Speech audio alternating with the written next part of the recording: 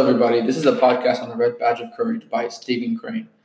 Today, we will be discussing about how this story should not be considered a classic. This is a story about a young man named Henry who wants to fight for the Union in the Civil War.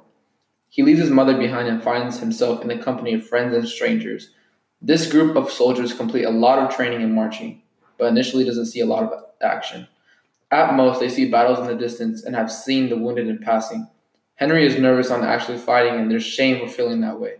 However, after he talks to some of the other soldiers, he realizes that a lot of them are also nervous. The company finally gets their big break and are assigned to hold a line against the Confederates. They survive the initial charge and celebrate, but the second charge, Henry gets overwhelmed and flees. He runs so far, he runs to the generals, and apparently they held the line and celebrate victory. Feeling the shame that Henry walks around the battlefield for a while. He finds out one of his friends is dying and stays with him as he takes his last breath. Henry and his regiment are volunteered to charge a Confederate line and is considered to be a suicide mission. Henry, feeling very cowardly, suddenly gains courage and leads the charge, picking up the Union flag, getting a quick victory. However, after the fight, Henry realizes that they only charged a very short distance, even though it felt like hundreds of yards. Some of the officers see his heroic actions and commemorate him as a hero. They charge the Confederate lines a couple more times, accumulating a couple more casualties and wounded. However, in the end, Henry becomes a true veteran. The author purposely uses ambiguity and references to the Civil War, which is both beneficial and detrimental. By not providing the specific name of the battlefield, we get a sense that the battles are everywhere.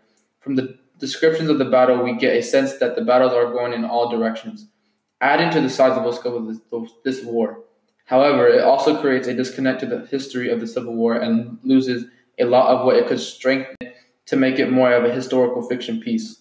The story was written quite some time ago, but in contemporary times, after we have a general understanding of the Civil War, the ambiguity can make readers wonder, where exactly does this fit in my understanding of the Civil War? Therefore, this book should not be considered a classic. The changes that Henry goes through make the story a coming-of-age story. For example, he enters the army as a young man, and after several battles, he's a real man. Before he sees his first action, we see him battling with feelings of insecurity and cowardice. But it's interesting to note that once he gets a good taste of battle, he almost seems to be battling emotions of ambition. On page 124, the author states, "So it came to pass that as he trudged from the place of blood and wrath, his soul changed." Quote. This is stating how war changed him from innocence to a fighting machine.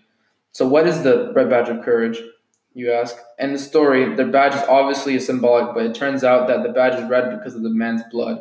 It's similar to a sports jersey. For example, if the player plays more, the jersey would be dirtier than a player with a jersey that doesn't play at all. When Henry returns to the battlefield after he ran away, he sees all the wounded and wishes that he too could have been wounded, as it would have shown a sign of courage of staying in the fight.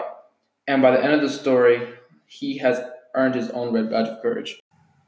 In conclusion, the Red Badge of Courage should not be a classic, but instead be a historical fiction piece. I would also like to thank y'all for tuning in to my podcast about the Red Badge of Courage. Yay!